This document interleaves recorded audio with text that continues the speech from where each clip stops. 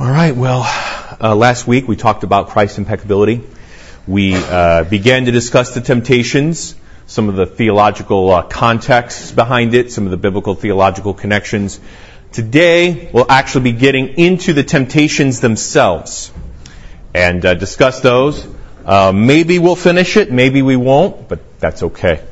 So, if we could, let's open our word. I'm going to have the harmony up on the screen. Now, you guys can certainly turn to that. As you can see, there are a lot of passages up here on the whiteboard. That's just kind of a selection from what I have here in my notes. Certainly not everything. We might not even get to everything, but nevertheless, something will be helpful. The passages in the parentheses are passages that are not quoted directly or referenced in the text itself, but they are helpful, I think, to provide an overall context, and they're just selections. So in any case, Matthew chapter 4, Mark 1, and Luke 4, we'll actually get into the temptations now. So, and as I said last time, I believe that Matthew is the one who actually records these chronologically. Talked about referenced sources and how the terms that Matthew used kind of indicate time, or they indicate progressing from one event to the next. You see, for example, just to kind of quickly review, so Matthew chapter 4 verse 5, you'll notice it says, "Then the devil," right, which would imply that this was like next in a sequence of events. So after the first temptation of the stones into bread, or the stone into bread, then you would see here in verse 8, you see the word again. So again, implying that something happened before this, or this temptation is like another. So it's another sequence of events. And then Luke has his own purposes. Talked about how Darrell Bach mentions about his, talking about how Jesus' confrontation kind of climaxes in the temple. And that might be could be perhaps why Luke has the temple temptation last. But in any case, I would say that Matthew's one is chronological, especially in view of, and referenced Bach last week again, talking about "Be gone, Satan." It's kind of like a climactic statement, so to speak, right?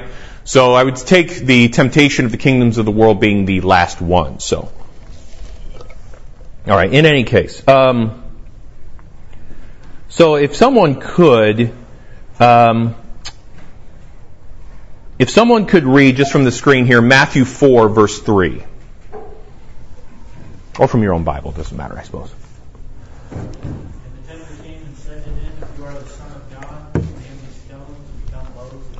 Okay, and so could someone read the corresponding verse in Luke 4? That would be verse 3 as well.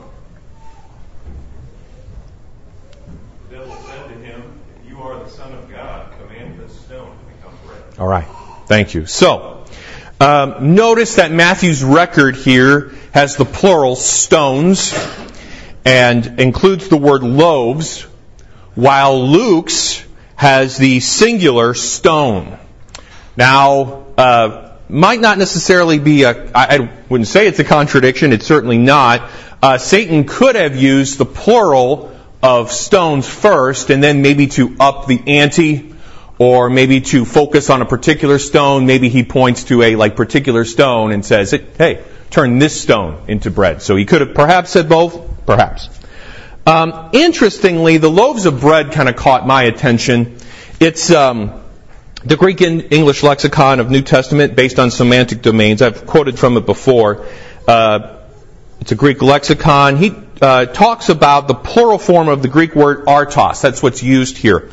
It is, quote, "It's a relatively small and generally round loaf of bread, considerably smaller than present-day typical loaves of bread, and thus more like rolls or buns," end quote. It's interesting here, though, that in every plural, I looked at every plural form of this word in the New Testament, and it's interesting that this is the only time it's actually stated as loaves of bread.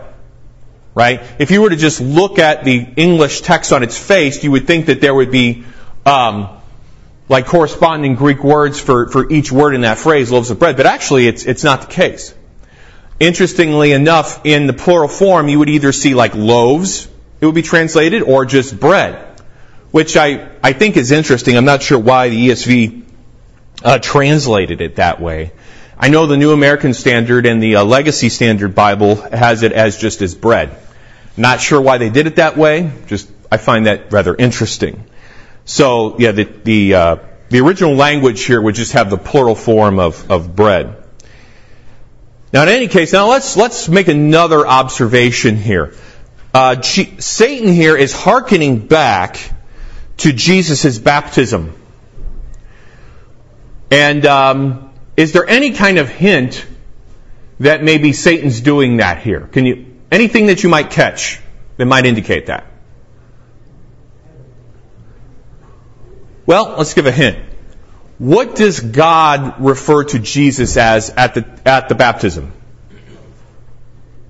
I heard somebody say it, I think. Yeah, this is my beloved son, right? So, Satan is kind of hearkening or calling back to that. Now, of course, Jesus, being God's son, right, is equal with him. And would consequently, of course, if you're his son, right, you're his equal. So if God has the power to turn one object into another, in this case stones or stone into bread, who else would have the power?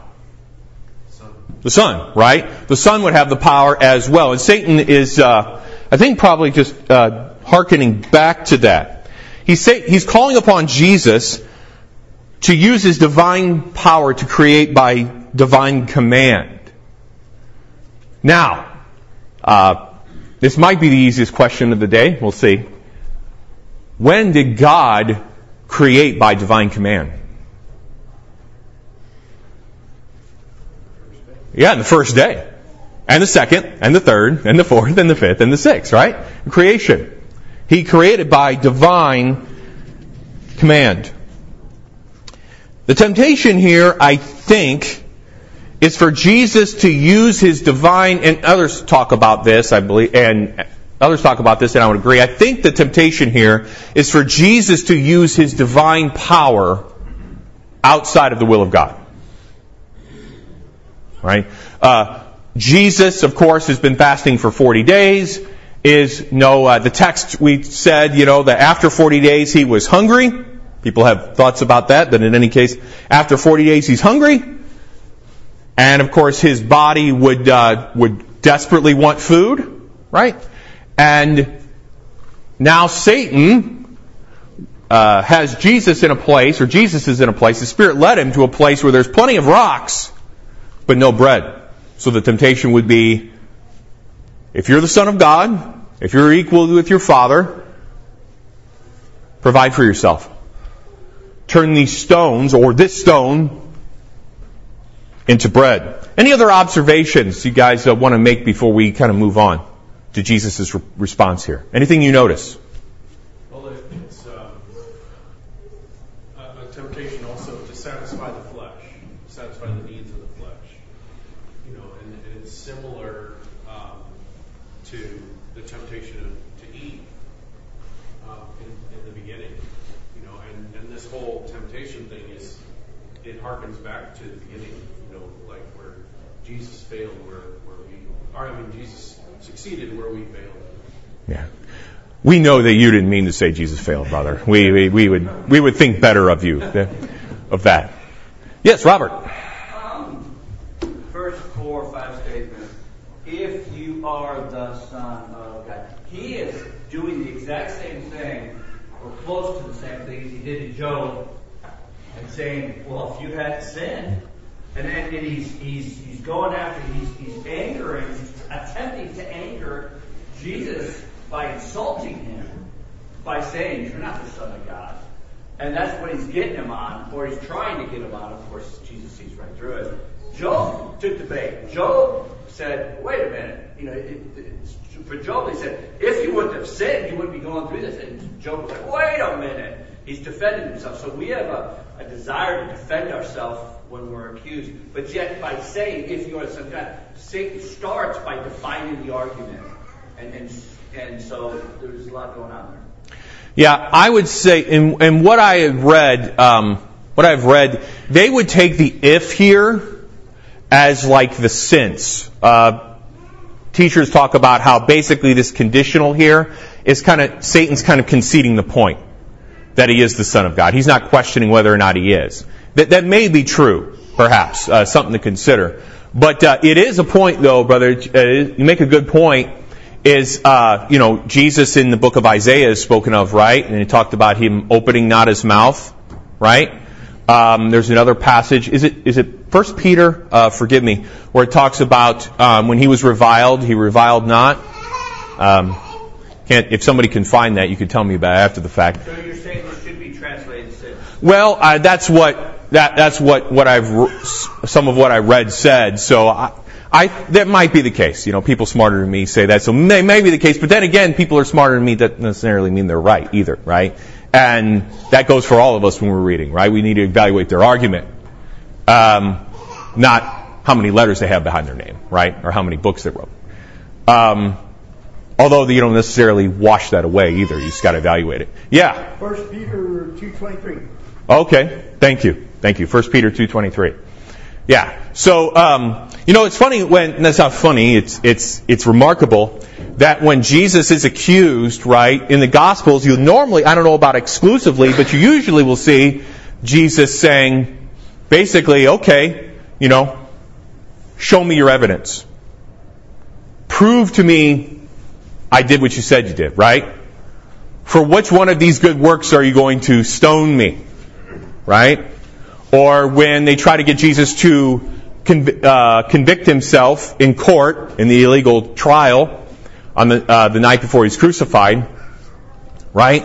He talked about he's spoken openly, right? Jesus basically says, show it to me.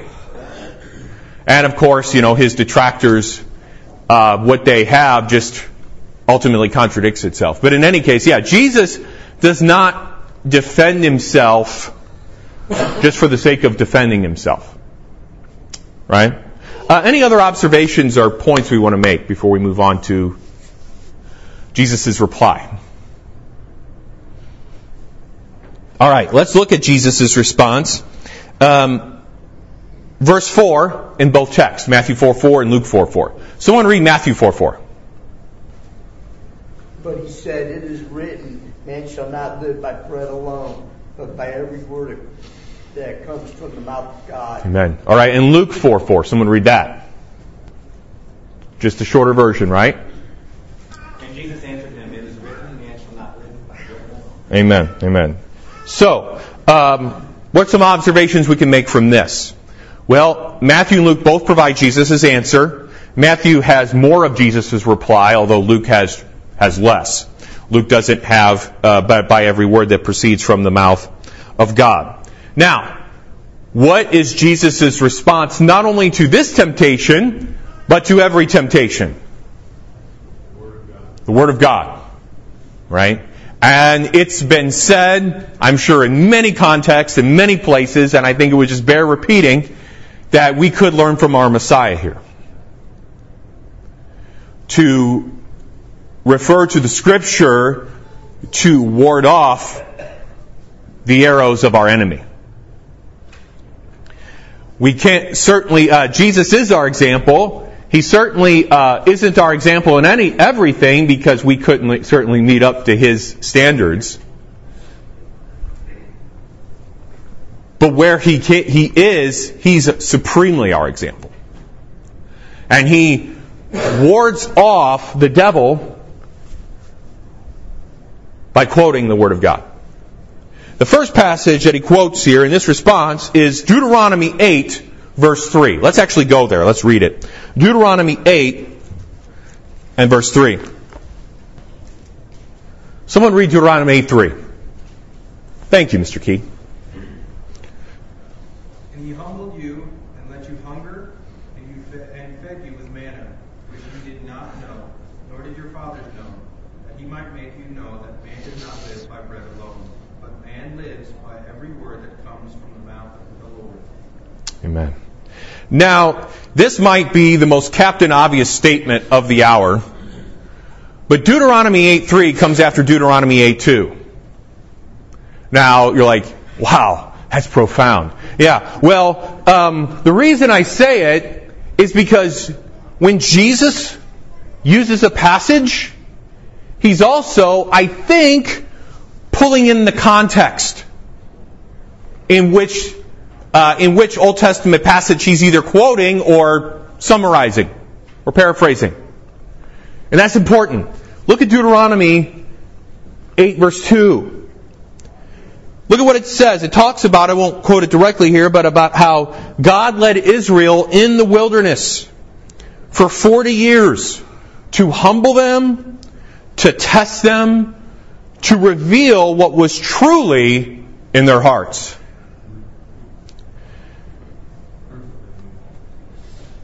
As Israel was in the wilderness 40 years, Jesus is in the wilderness for how long? 40 days.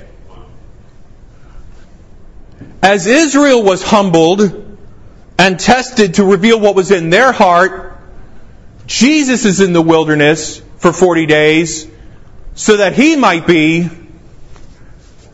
tested and live in humility under the direction of his Father in the Spirit, tested to reveal what's in his heart. What is the result of Israel's testing? Failure. Cataclysmic, widespread failure. There are millions of graves in the sand that prove it.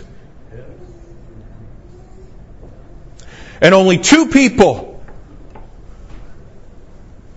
over the age of 20 years old walked into that promised land. 2.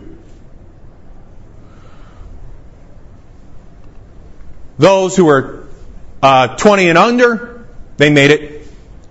But their memory probably, wasn't that good. Maybe it was. Actually, you can remember stuff from your childhood, right? Yeah. Jesus' test, not that there was any doubt, but his testing revealed that he did not fail. That he fulfills and completes all righteousness. If you remember some time back when we talked about the flight to Egypt, remember we talked about that. I referenced a teacher by the name of Michael Rydelnik, who in a work, the Moody Handbook of Messianic Prophecy, he talks about how the Bible, or the Old Testament rather, the Pentateuch, establishes the following type, and I'll just quote him. Quote, "What God will do for Israel, He will also do for the future king of Israel." Now, typology is a good subject. It's really neat. There is typology in the Bible, but you got to be careful, because sometimes you can establish types and patterns that God didn't intend for you to establish a type and pattern from. But he makes the argument, and I would agree, that when he's talking about Hosea, or Matthew quoting Hosea, remember the passage where it says, "Out of Egypt I called my son"? Right? People get hung up on that, like, well, he's quoting that passage illegitimately. Right? Because Hosea 11:1 is not about Jesus, it's about Israel. No, Matthew's not. Matthew's quoting it because he knows what Hosea knows, and Hosea knows that the Pentateuch deliberately established a type with Israel and Jesus. That what God would do for Israel, He will do for Israel's Messiah. And we've retread this ground, but I want to show you this because I think it's important. Go to Numbers chapter 23 and 24. Numbers 23. Now this is in the context of Balaam's oracle. Remember Balaam, right? He rode on the talking donkey, right? He is hired by Balak to curse Israel, and God prevented him from doing it, and instead of cursing Israel, He blessed them, right? And so this is in the context of his oracles. Numbers 23, verses 21 through 24. Someone read that. He has not observed iniquity in Jacob, nor has he seen wickedness in Israel. The Lord his God is with him, and the shout of a king is among them. God brings them out of Egypt. He has strength like a wild ox.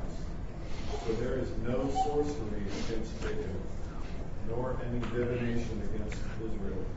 It now must be said of Jacob and of Israel, oh, what God has done. Verse 24 too. Look, a people rises like a lioness, and lifts itself up like a lion.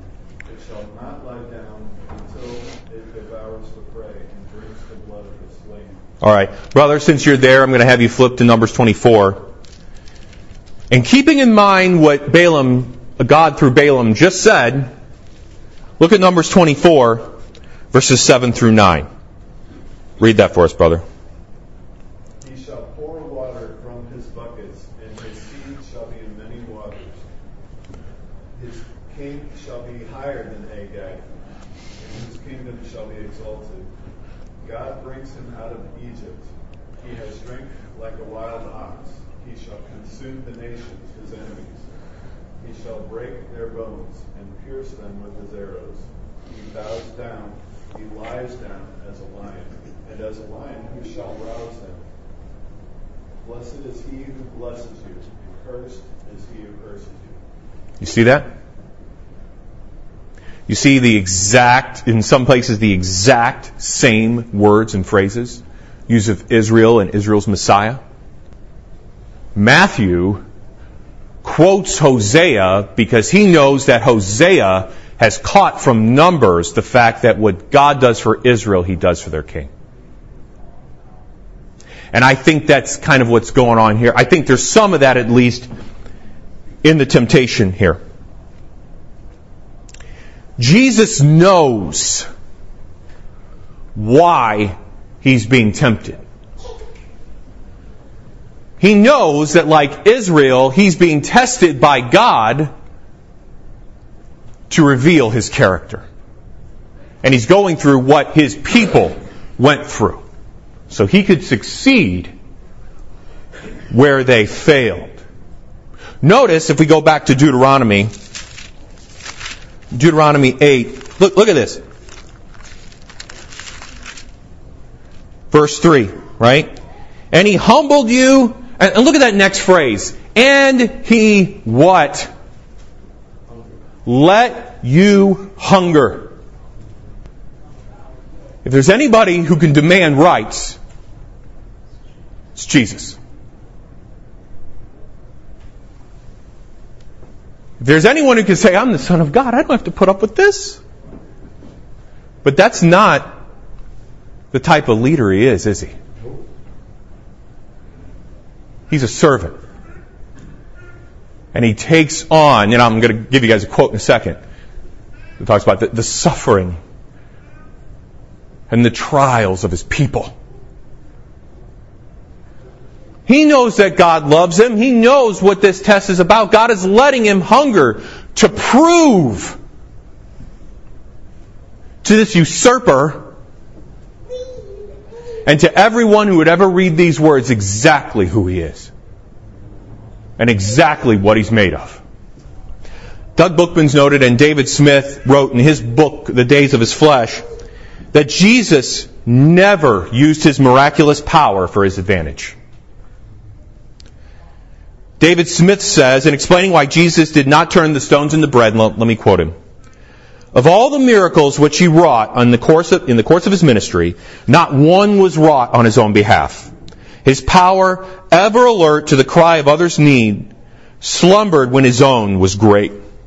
His mission demanded this self-abnegation. He had come to bear our load and drink our cup, and it was necessary that he should experience the uttermost of our woe, in order that he might be touched with the feeling of our infirmities. Had he exerted his miraculous power to save himself from suffering, He would have canceled that great act of self-renunciation, whereby He assumed our nature that He might dwell here. A man of sorrows and acquainted with grief. At every step of His progress through the world, He denied Himself, resolutely sharing the woes which He had come to heal. End quote. You think about all the power that Christ had, and He never used it for His own selfish ends. Never. If we want something to look up to, there you go. Not that we would have such power as our Lord has. What did Jesus say to His disciples, right? The Gentiles, what? Lord it over them. Nobody's seen that in the news lately, have they? But Jesus says it's not so with you.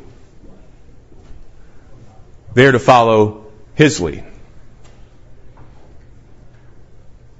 A man, though his power was great and his position is great, uses it to love his people and to give all that he has for them. Never snaps, never cracks. Any thoughts or comments on any of this? Yeah, Rob. I thought it was pretty cool how He was always telling His disciples, "Oh, you of little faith." And then He revealed His power, not to say, "Hey, I got," or, to give them faith that He is who He says He is.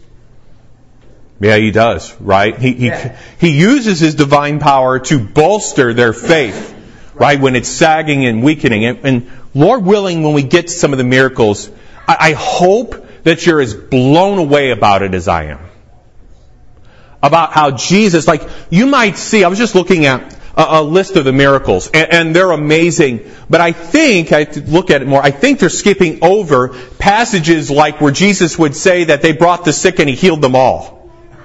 Like just this kind of passing comment. And if you think about how widespread His miraculous work was, early in His ministry at least, how can anyone not believe Him?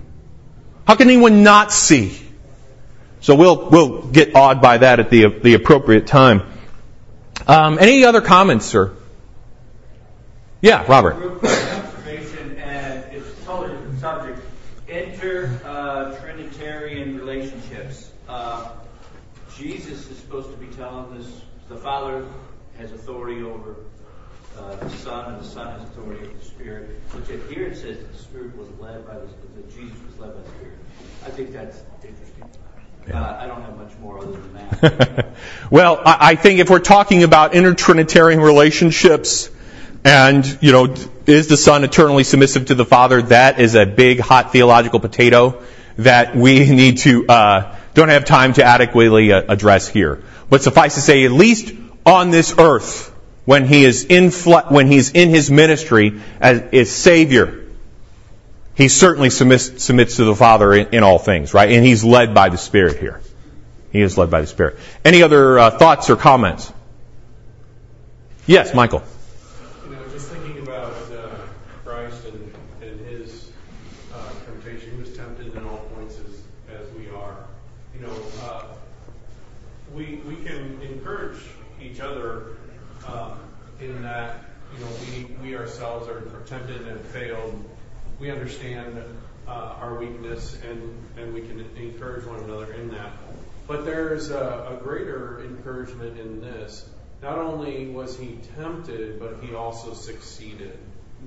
And that's a comfort for us, because we're not saved by our own works, but we're saved by His perfect life. So it's just a great encouragement that He was so tempted, and where we failed, He succeeded. Yeah.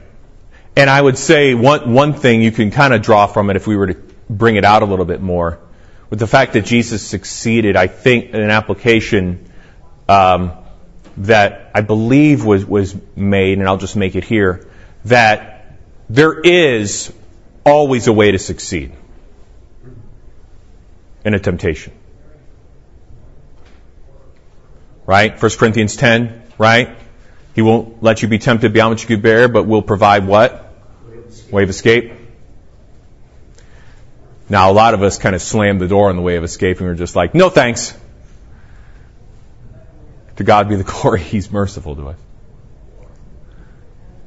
But that might be something to consider, just thinking about Jesus succeeding and how that would link to the fact that there is always a way of escape for us. Oh, God, forgive us for not taking it. And involve the Word of God. Say again? And involve the Word of God. Yeah, and involve the Word of God. Amen. Yeah, notice Jesus quotes the text in context. And he uses the surrounding context, and he uses the verse appropriately and applies it to himself because it's right for him. He's not wresting the verse out of its context to use it for his own purposes. Jesus is a good exegete. Yes, John. Do you see a difference between testing and tempting? And because Israel, in the text, it says test, and here it's tempt. Do you see differences in that? Well, we mentioned before, like the word here can mean tempt and it can mean test, just depending on when Jesus is tempted. It just depends on the context. I think, again, I'll kind of go back to what I said before. I think Satan has a motive to tempt him, right? But I think God's ultimate plan is to test, to actually prove who he really is.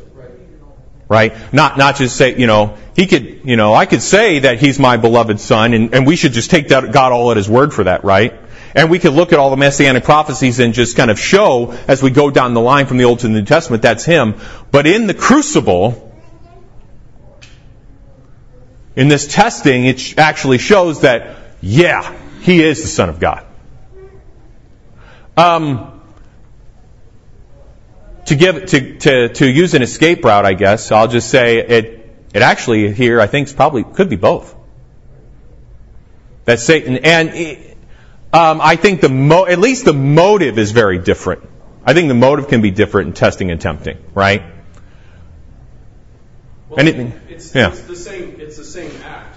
It is God's testing of him, and Satan is doing it with a purpose to get Christ to fail.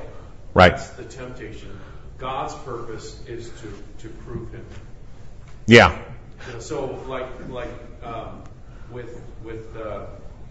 in the Old Testament, Joseph, you meant it for evil, but God meant it for good. Yeah, that's been referenced, and it's true. I know guys who I respect, like Doug Bookman and Dwight Pentecost, talk about how Satan basically was trying to avoid this confrontation.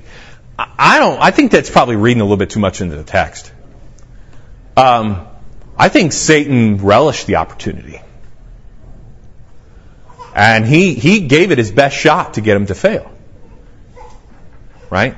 And if you look at the end of Luke 4, the passage here where it talks about, he waits for an opportune time. I mean, Satan looks like a hunter.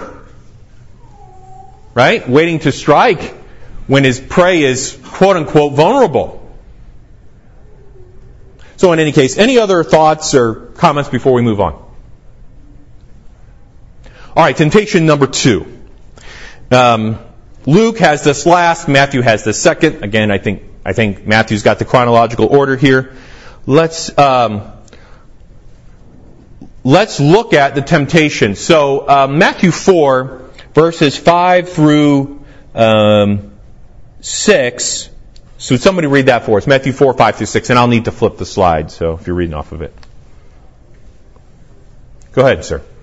Then the devil took him to the holy city and set him on the pinnacle of the temple and said to him, "If you are the Son of God, throw yourself down, for it is written, He will command His angels concerning you, and on their hands they will bear you up, lest you strike your foot against a stone."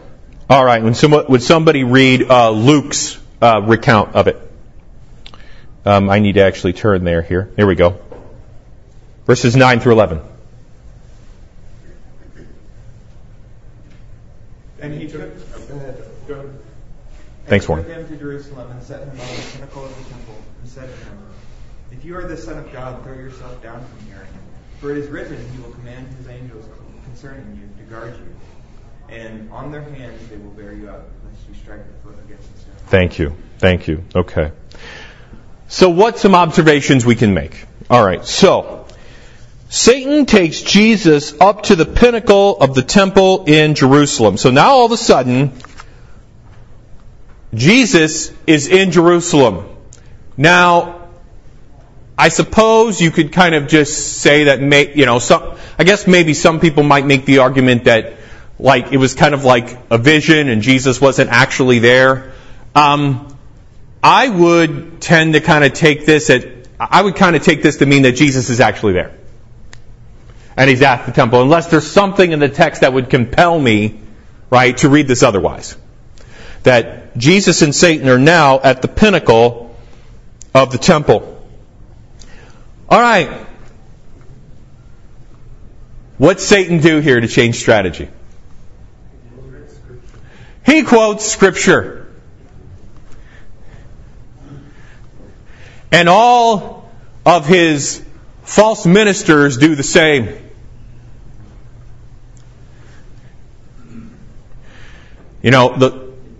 God's holy ones are not the only ones who use Scripture for their effect, for their own purposes. Satan does so too.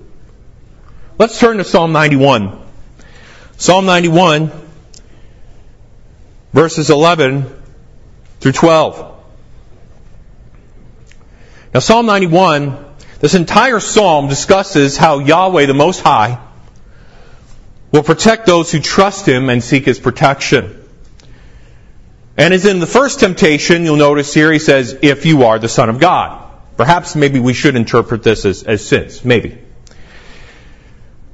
Now, Psalm 91, 11 through 12. Now, Satan quotes this pretty well. Let's just read it again. Psalm 91, 11 through 12. Somebody read that. For He will command His angels concerning you to guard you in all your ways. On their hands they will bear you up, lest you strike your foot against a stone. I was thinking about this for your own consideration. I know at least one place that I read talked about this psalm being basically messianic. That might be true, but I think maybe Satan here might be making an argument from the lesser to the greater. Like if the person who seeks refuge in Yahweh, right, if he promises that He'll command His angels concerning this person, right, so that to guard them, and on their hands they'll bear you up. Like, if God will promise that for just some typical God follower in the Old Testament, Israelite, proselyte, what have you, how much more will He do that for His own Son? You see the point? Right? And if Satan's doing that, it's kind of like, in and of itself, if you're not considering anything else, it makes logical sense, doesn't it? If that's true, that God will protect those who trust in Him, then of course He's going to protect His own Son. Interestingly enough, I wonder if Satan's cherry-picking these verses, because he didn't quote verse 13, if you just take a look at that. I wonder why he didn't quote verse 13. Treading on adders. That's one of those verses he's like, yeah, I'm going to skip that one. But Satan can use Scripture to his own twisted advantage, can't he? And he's still doing it. And there are hundreds and hundreds and hundreds of locations that will meet today in which he will have a servant of his get up behind a pulpit and do it. Satan might change his playbook a little bit, but he's got kind of a basic foundational structure going on. Now, Alfred Edersheim, in his book, The Life and Times of Jesus the Messiah, notes, quote, Jesus stands on the lofty pinnacle of the tower, or of the temple porch, presumably that on which every day a priest was stationed to watch, as the pale morning light passed over the hills of Judea far off to Hebron, to announce it as the signal for offering the morning sacrifice. End quote. And then he goes on later on to talk about how he even uses the word imagination but he kind of imagines that Jesus is on the temple there, and how basically he'd be descending to the crowd, into the crowd of the people and the priests after the morning sacrifice. And basically the temptation is for him to descend to them and he'd be received with worship. Now he's kind of reading into it somewhat, I think, but that is something to consider because the priests the temple, does usually have a group of people there. And if he's right, you could see a part of the temptation for Jesus to be received, like if he were to throw himself off, right, and God were to take his angels to catch him, that'd be some sign, wouldn't it? That'd be some sign, everyone to say, "Oh, here's the Messiah. Look what God did for him. Let's worship him." You could see the appeal. Maybe there's something to that. Let's look at Jesus' response, though, because I think Jesus, again, he quotes a passage and he goes even deeper into Old Testament history, I think, to kind of let's see how Jesus tackles this. Let's read Matthew 4:7 and Luke 4:12. What's Matthew 4:7 say? Let's just read it, right? Jesus said to him, "Again it is written, you shall not put the Lord your God to the test." And then Luke 4, verse 12, and Jesus answered him, "It is said, you shall not put the Lord your God to the test." Now, what passage? Well, I'm jumping ahead. No, actually, we'll go there. What's some observations we can make about Jesus' response to the second temptation? Well, he quotes Scripture again, doesn't he? He quotes Deuteronomy 6:16. Let's turn there. Deuteronomy 6:16. All right. Someone read Deuteronomy 6:16 for us. You shall not put the Lord your God to the test as you tested him at Massah. Thank you. Thank you, brother. You shall not put your Lord your God to your test as you tested him at Massah. Here's the question. What's Massah? What's he talking about? Is that when they wanted flesh? They weren't satisfied with that?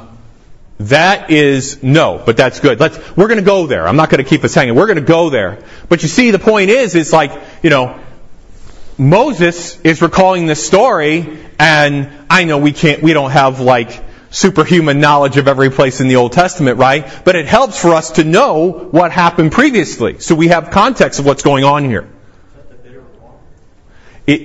It does involve water. Let's turn there. Deuteronomy 17. Deuteronomy 17. Because here's the thing. Jesus, I believe, quotes Deuteronomy 6:16, and he's using the context, and I even think that he's calling back to Massah here to show really what Satan's doing here, what's going on, how he's tempting him, what the temptation is, and how you should really respond.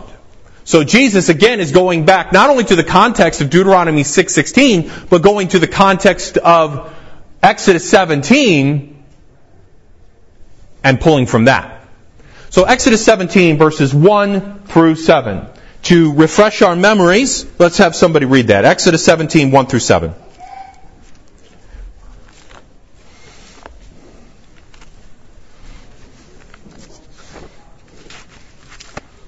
All right, I will. All the congregation of the people of Israel moved on from the wilderness of Sin. That's a great name. By stages, according to the commandment of the Lord, and camped at Rephidim.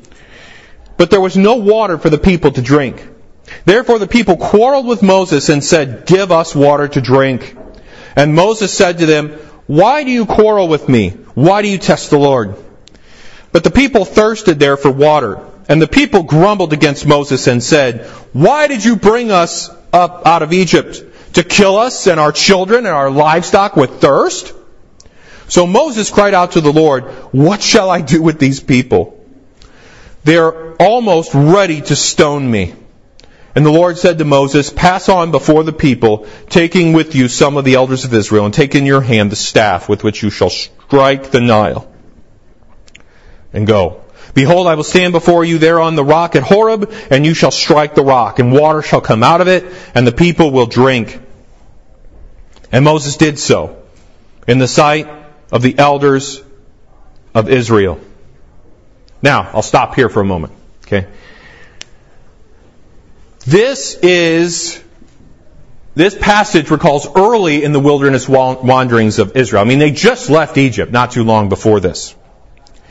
And directly after, this is directly after, both in the Torah and I think probably in the timeline, directly after God gave them manna. Isn't that interesting? That Jesus quotes a passage which goes back to this story, which happens in the timeline right after manna, which the passage he quoted just before this went back to. At least 3 other Old Testament passages reference this event. So it is important. If you're interested, it's referenced in Deuteronomy 9:22, Deuteronomy 33:8, and then Psalm 95, verse 8. But let's look at how the passage ends. Let's go to verse 7 back in Exodus 17. And he called the name of the place Massah and Meribah, because of the quarreling of the people of Israel, and because they tested the Lord by saying, is the Lord among us or not? It seems that Jesus is interpreting casting himself off of the temple as the equivalent of testing his Father to see if he's truly present with him. And again, Jesus, being the good exegete, using Scripture in context, goes back to an Old Testament passage which references this passage, and he sees an equivalency there. That he's tested the same way, well, not exactly the same way, because there it was water. His was, casting himself off the temple. But the underlying idea is the same. Israel, because they thirst, wonder, is God with us or not? Satan telling Jesus to throw himself off of the temple would be equivalent to asking God, are you with me or not? Here, I'm going to throw myself off to see if you really are.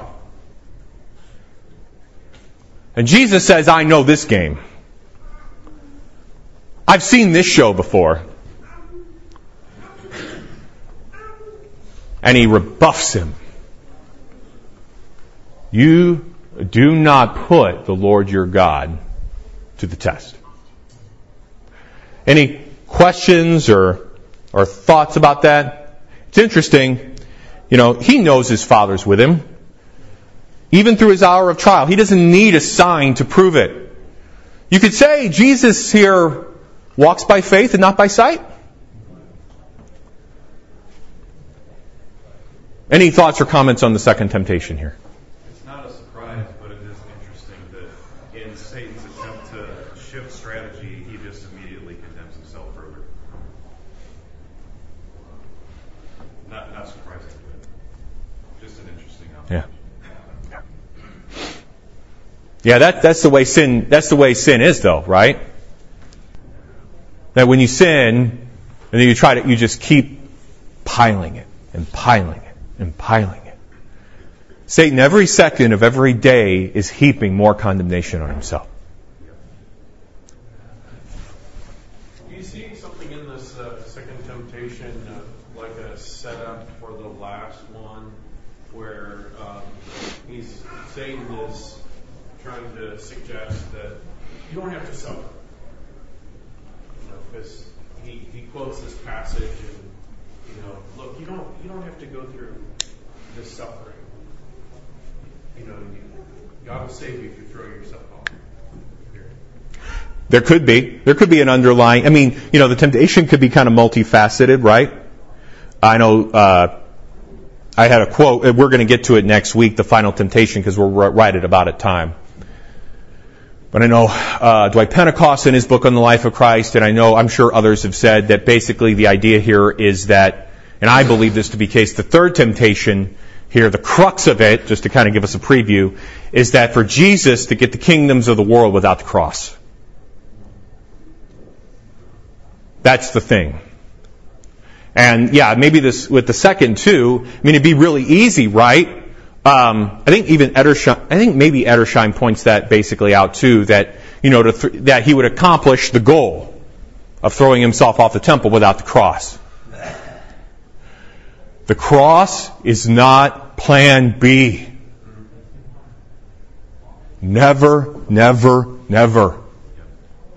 It is before the foundation of the world. God predestined this to happen. It must go through it. And Satan tries whatever he can to keep Jesus from that cross. Remember? He even used, however indirectly, one of Jesus' most beloved disciples to try to get him off the road, didn't he? Yeah, brother, you were saying.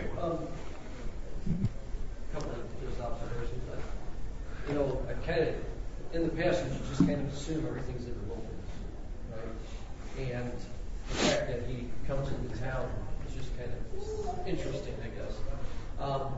Secondly, just with the Deuteronomy 2, all these do have testing involved, right? That when he quotes. So he, like you said, he's not out of context with this. It's either Israel testing God or God testing Israel, but it's a testing metaphor. That's excellent, yes. And then the other thing is, I've always heard this talk more about suicide. Is that bad, I guess, exegete, or is that taking things too far with some things? Because Satan obviously is always around death, right?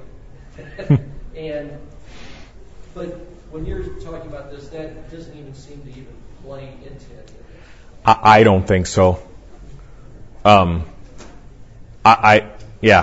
don't think so. Maybe I'm missing something, but yeah. That's good though. Any other thoughts or comments before we close out for today?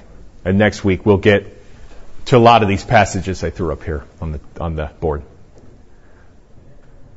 All right, let's pray. Heavenly Father, I thank you very much for these men and for your word. I thank you in the temptations that we've read today that Jesus uses Scripture masterfully.